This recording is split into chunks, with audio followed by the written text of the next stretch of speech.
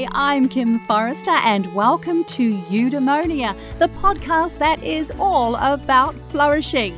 More than just the mundane or pleasure and pain, Eudaimonia calls for us to create a good life.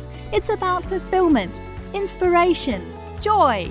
So plug in, relax and get ready for the goodness as we explore the characteristics and daily practices that can help you, your loved ones and your community flourish.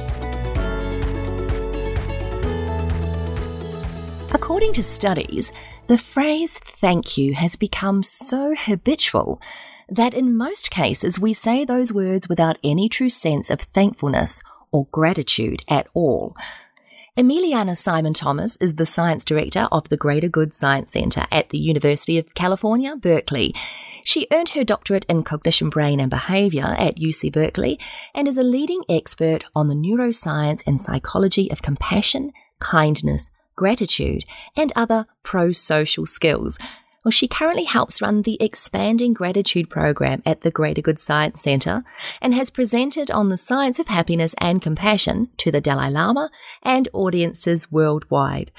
Today, I'm connecting with Emiliana to talk about the power of gratitude and to learn how we can enhance our daily lives by being deeply and authentically grateful. Emiliana, it's such a delight to have you here on the Eudaimonia podcast. You're sitting outside in Berkeley at the moment. That's right. I'm on a wonderful university campus and the flowers are blooming. It's springtime and I'm just so lucky to be able to enjoy this moment with you. Well, there's much to be grateful for there. And I'm really, really excited about this particular topic. I know personally for me that gratitude has been a really powerful tool, especially when I'm not feeling the greatest about life. And you've obviously spent many, many years studying why gratitude feels so good and how it can truly inspire us to appreciate our life at a much deeper and more meaningful level. Now, while you were earning your doctorate at UC Berkeley, you focused a lot of your research on negative states, so like fear or aversion.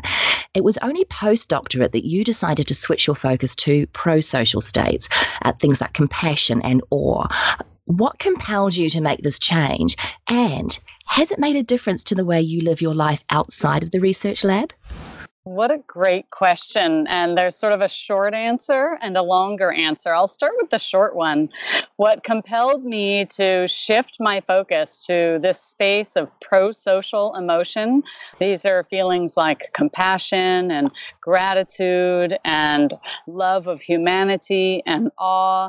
These kinds of states really were somehow much more represented in my life at that moment because I had just become a parent. So I had my first daughter about, 26 hours after filing my dissertation. Oh, wow. And I was on my way to a postdoc to continue to study the neural pathways that help us integrate emotional feelings with decisions and higher order thinking.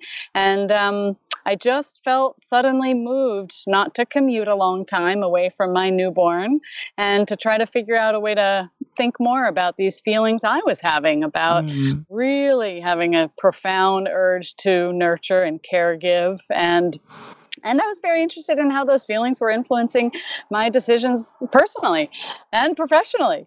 So that's the short answer. Has it changed the way that you personally approach life and certainly the way you approach parenting, having a scientific understanding of pro-social emotion? Absolutely. It's for me, I'm just very lucky that this is what I have to understand for my job, and I teach it all the time. And because of my sense of integrity, I sort of feel like I have to at least put a good forth effort at walking the talk, right? Yeah. I have to do it myself. I have to apply the same insights that I know work for people in general to myself and also talk about them with my children and my family. It's not something you can force on someone. person, but if you model it and discuss it and bring it up and make it a topic of conversation in other contexts, like sports teams or books that we're reading or even meals that we're sharing, it becomes just a more ingrained part of day-to-day life. That comes up so often in these podcasts, Emiliana, is that it's often just about setting the example, just living the traits and the characteristics that we value most, and then allowing other people to decide if they'd like to follow suit. That's obviously what you're doing in terms of gratitude and these other pro-social emotions. Yeah, you got it. Right. Let's talk specifically about gratitude. A lot of people may say that they're very grateful people. They, are very polite and say thank you all the time, or think about the things that they're thankful for. But it seems to me that gratitude is actually more than just our words and our thoughts. Is this true? Is there a deeper element to gratitude that maybe many of us are overlooking? So it's really easy to get into the habit of a really shallow kind of gratitude, as you really nicely described. We can walk around just kind of very loosely saying, hey, thanks to another person, or thinking, oh, I'm lucky that this is happening in my life. And while that is better than no gratitude at all, it's certainly not as powerful as really thinking more deeply and reflecting on and savoring what's good in your life in a regular fashion. So just like physical exercise, if you want to get fit, you can't just take a 5-minute walk, once a week, or just rely on whatever incidental movement you have to do throughout your day just as a function of your regular life. You actually have to commit to truly dedicating specific intervals of time to exercising your body, and that gives you fitness. And the same goes for gratitude.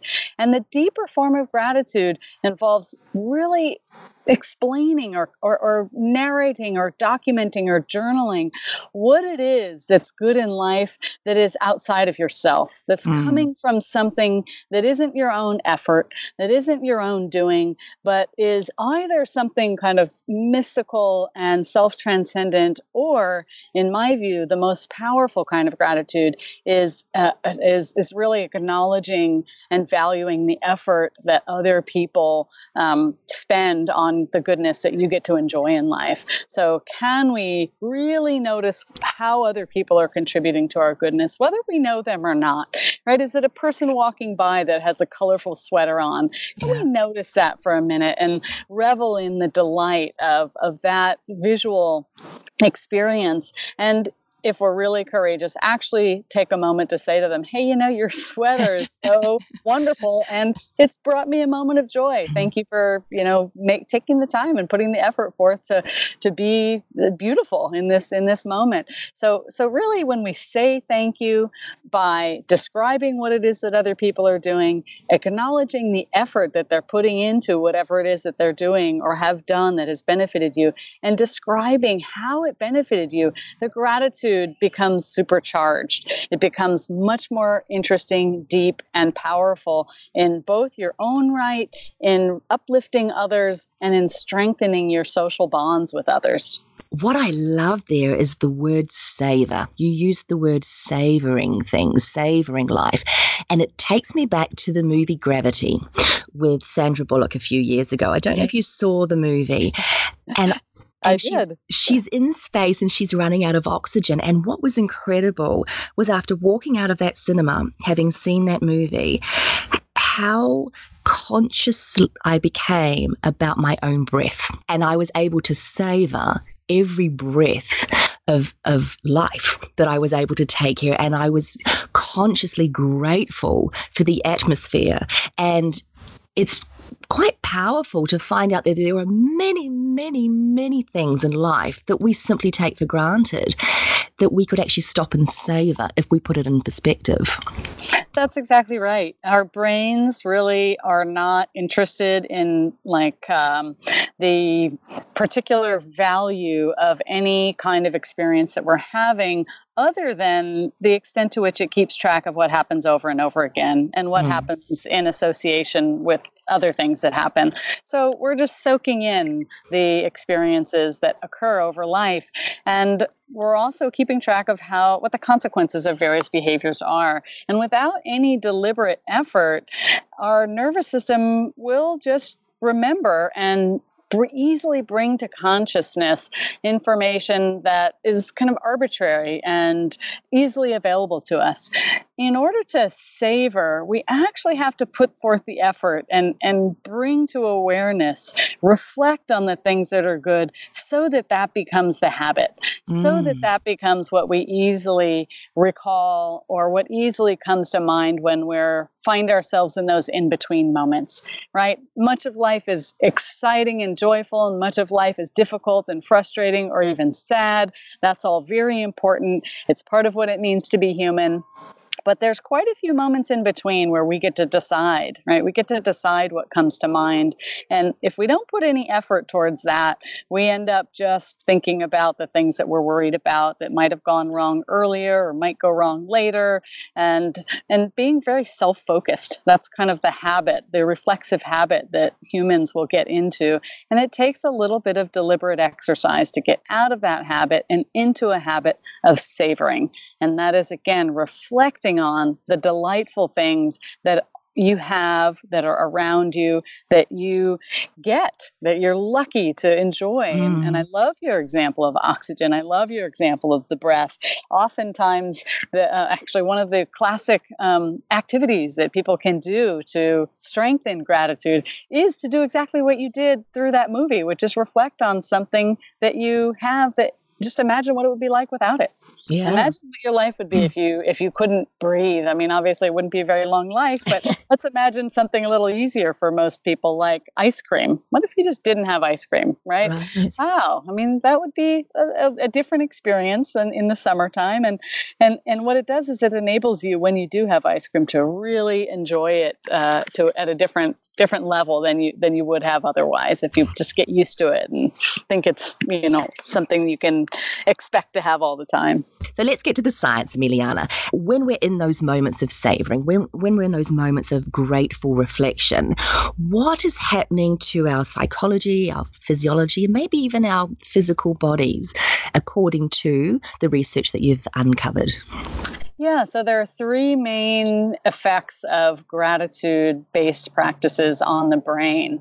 One of them is that we begin to less robustly engage the central midline regions of our neocortex that support self-focused thinking. So instead of that habit of, again, worrying or ruminating on what might have gone wrong or will go wrong, we get to use our neural resources, our glucose, our blood flow, to actually notice what's happening around us. We're better at attending to other people. We're better at seeing what's happening in our environment. Again, we're less consumed by this self-focused thinking. Habits of gratitude and practices of gratitude, because the exercise is thinking about something that's good, that is outside of yourself, it really orients perception to be more attuned to what's outside of yourself. And this is something that has been demonstrated in neuroscience and in psychology research. A second change is that gratitude really ramps up our capacity for optimism. As I was explaining earlier, when we practice thinking about things that are good, if we notice what's good, what's beautiful, what brings us joy or contentment or ease or support, whatever it is, when we bring that to mind more often, that becomes our habit of mind. And so we become more optimistic. People who practice gratitude and people who are more grateful more readily activate reward pathways that represent and signal joy and pleasure in the context of goodness. When good things are happening, if you're a grateful person, you enjoy them more and you enjoy them longer. Partly in how you experience them mentally, but also as indicated by measuring activation of reward circuits in the brain. The third part of gratitude that changes physiologically is our relationship to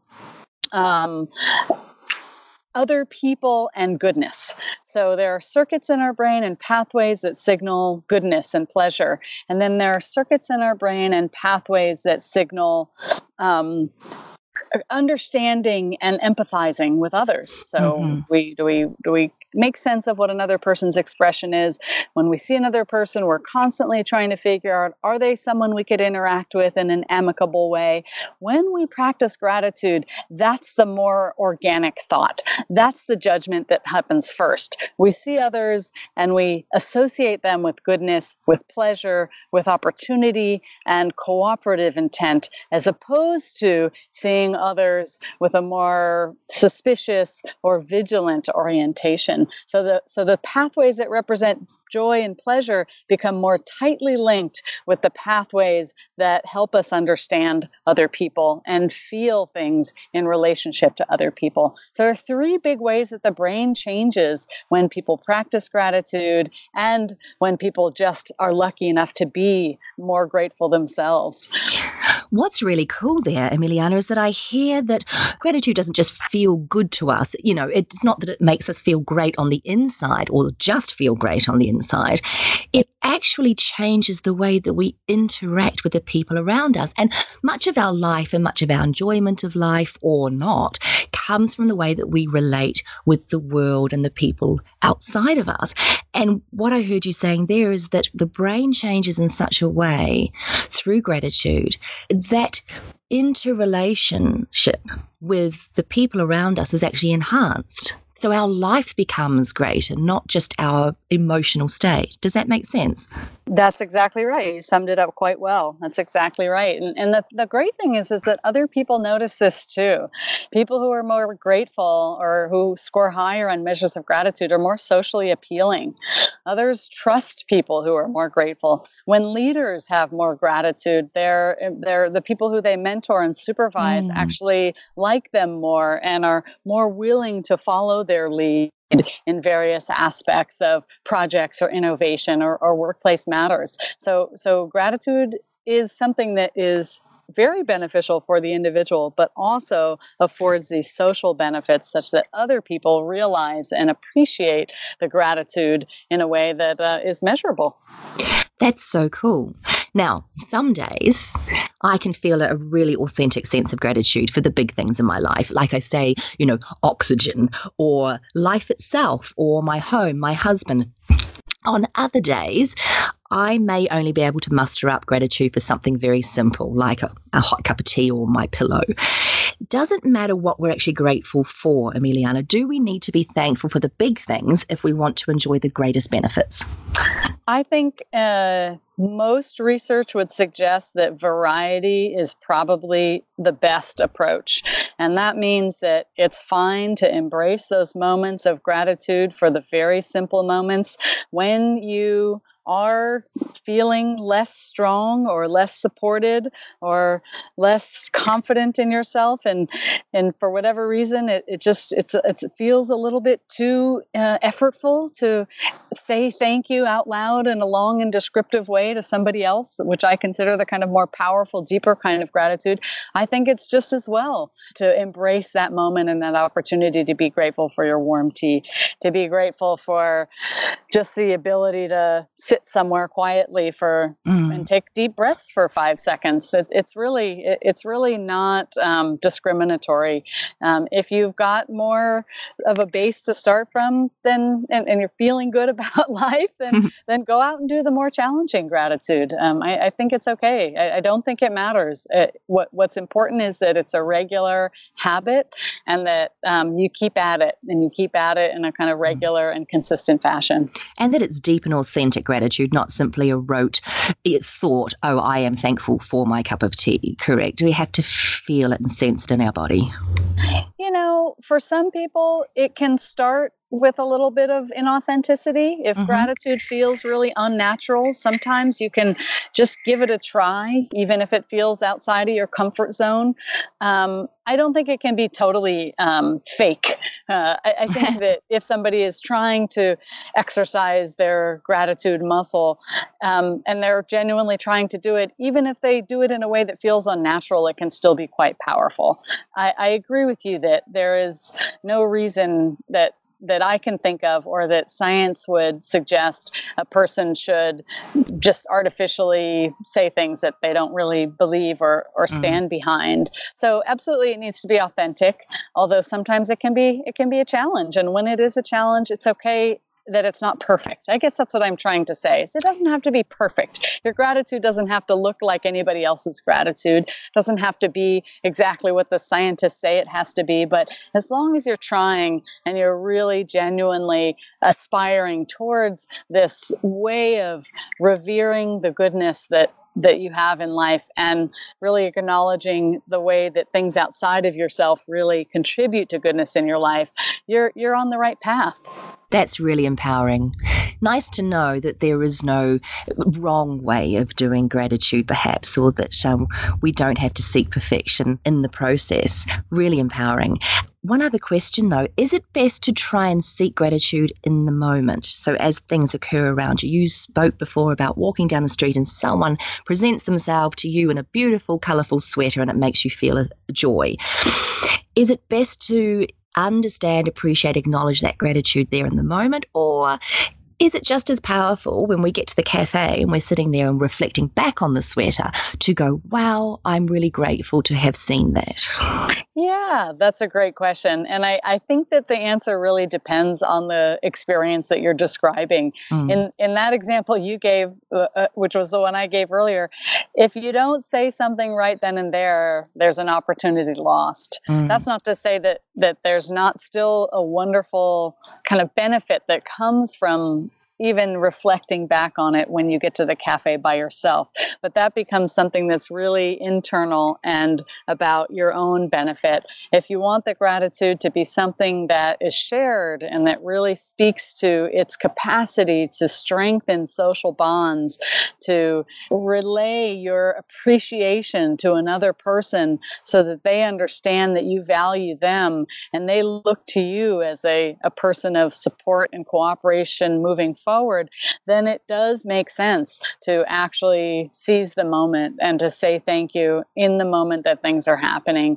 That's not to say that you can't write a letter later, or if it's someone that you see frequently, your spouse, a good friend. Certainly, if you were rushing through your day and you didn't get a chance to say it and you think, oh, you know what, I really want to go back and make a point of acknowledging and thanking this person, that's still very powerful. It's just if it's someone you won't see again, maybe you do get more out of seizing the moment.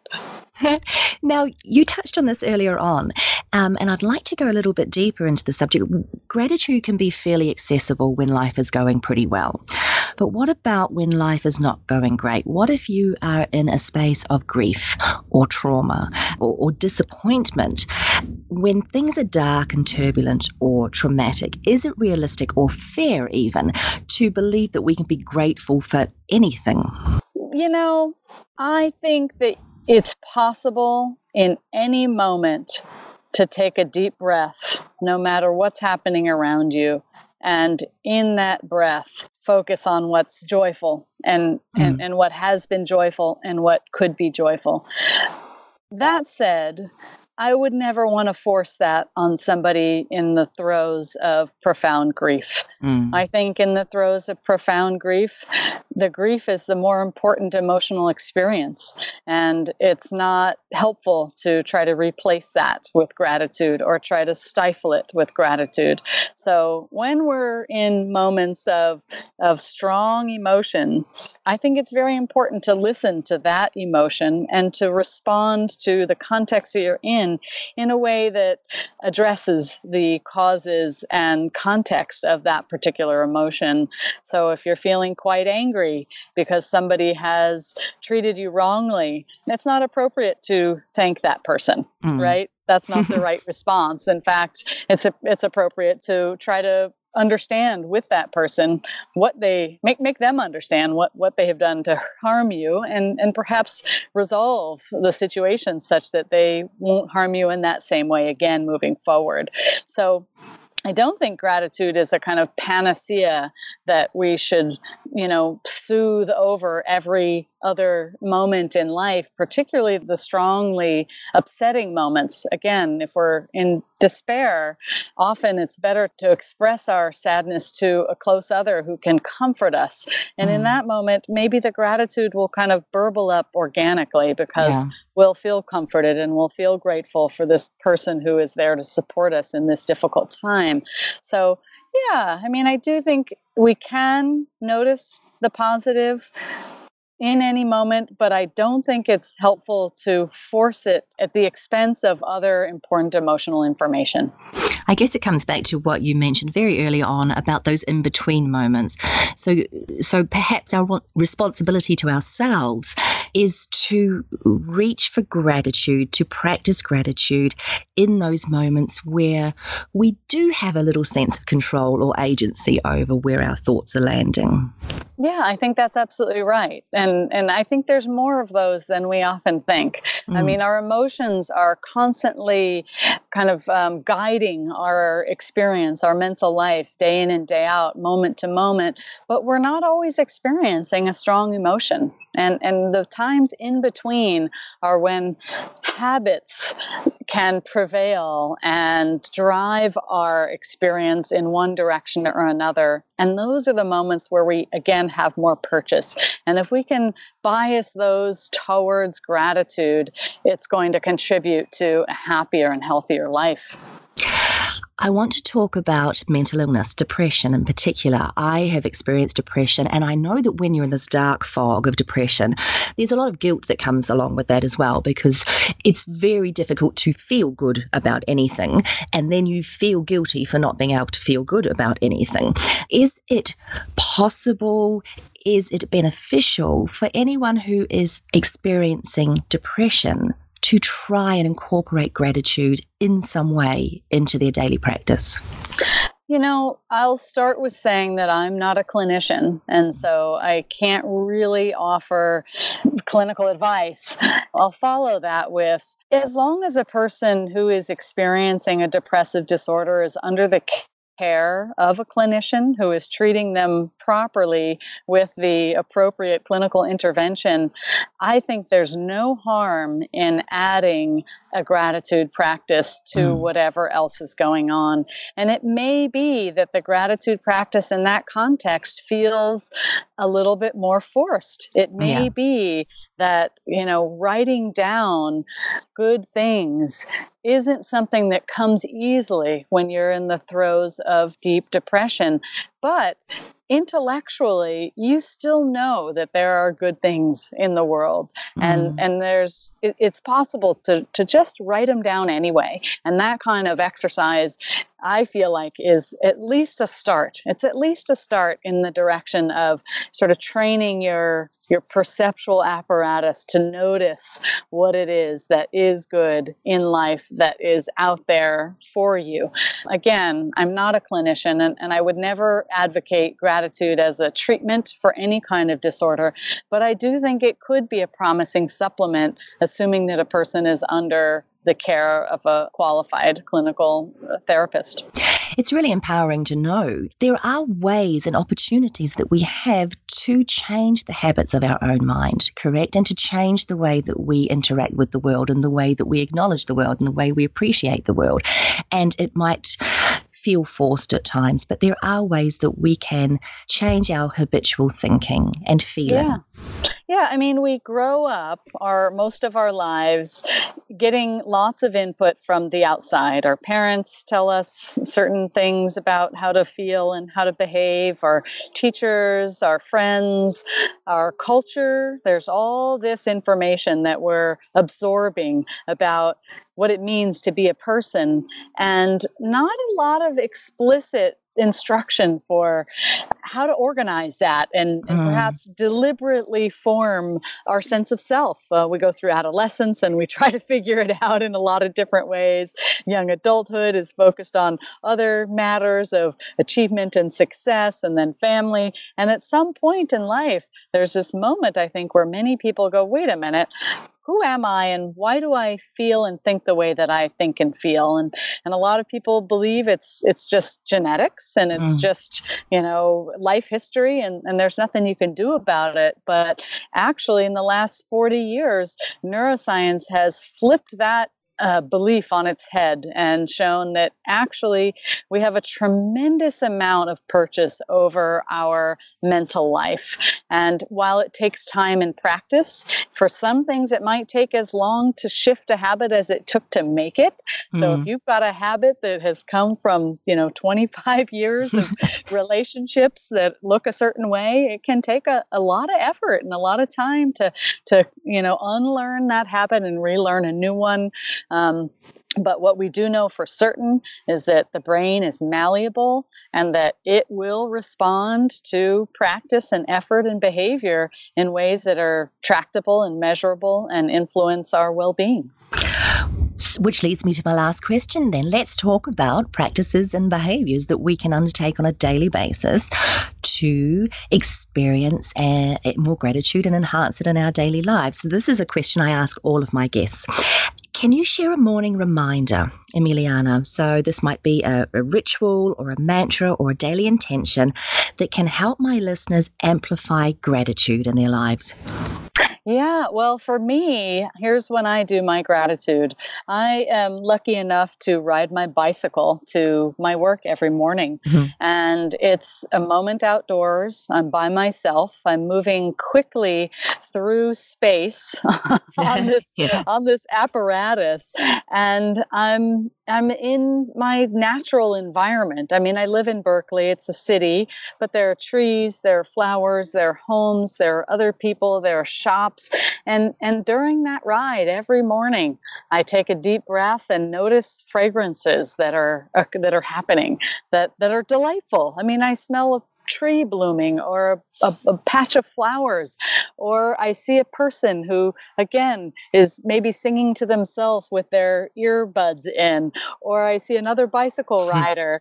And I just try to really notice those things and revel in the fortune that I enjoy to be in that moment and on my way to work and outdoors and in the fresh air. That's my practice. It's not a long ride, but it's a delightful one, and it gets my day started quite well. That sounds like a beautiful way to start the day. Emiliana, if my listeners want to learn more about the Expanding Gratitude Project, where can they go? Yeah, so at the Greater Good Science Center, we've been running a project called Expanding the Science and Practice of Gratitude for coming on 8 or 9 years now. To learn more about it, you can go to the Greater Good Science Center, which is greatergood.berkeley.edu, or to the GGSC website, which is ggsc.berkeley.edu. Or if you're really practically focused, you just want to get right down to the activities and the exercises, you can go to our website called ggia.berkeley.edu. That stands for Greater Good in Action, and it's basically a library of exercises and activities and practices for many different skills, but gratitude is one of them. And they've all been drawn from research, and so we know that that they work because they've been demonstrated to do so in scientific studies. So those are the different ways you can find out more about the Expanding the Science and Practice of Gratitude project. Well, I am incredibly, sincerely grateful for you, for the work that you've undertaken, and for you taking the moments now to share all that amazing information with us today. It's been a delight, and it's always an honor to have a chance to talk about the ideas that matter most to me, to share the studies and the expertise that I've been trying to hone for the last few decades of my life. I know people could be doing a lot of other things with their time, and it's meaningful to me when people dedicate their attention to listening. And I really benefit from feeling like what I do matters and is making a difference in the world. So thank you for including me in your podcast. It's been a pleasure. The US President John F. Kennedy once said, "As we express our gratitude, we must never forget that the highest appreciation is not to utter words, but to live by them." You've been listening to the Eudaimonia podcast. If you'd like to learn more about how to live a truly flourishing life, please subscribe and check out eudaimoniapod.com for more inspiring episodes. I'm Kim Forrester. Until next time, be well, be kind to yourself, and give thanks for all you have to be grateful for. This has been a production of TheWellnessCouch.com. Check us out on Facebook and join in the conversation on Facebook.com/The Wellness Couch. Subscribe to each show on iTunes and check us out on Twitter. The Wellness Couch, streaming wellness into your lives. Whilst the Wellness Couch presenter endeavor to provide accurate and helpful information to their listeners, these podcasts cannot take into account individual circumstances and are not intended to be a substitute for health and medical advice from a qualified health professional. You should always seek the advice of a qualified health professional before acting on any of the information provided by any of the Wellness Couch podcasts.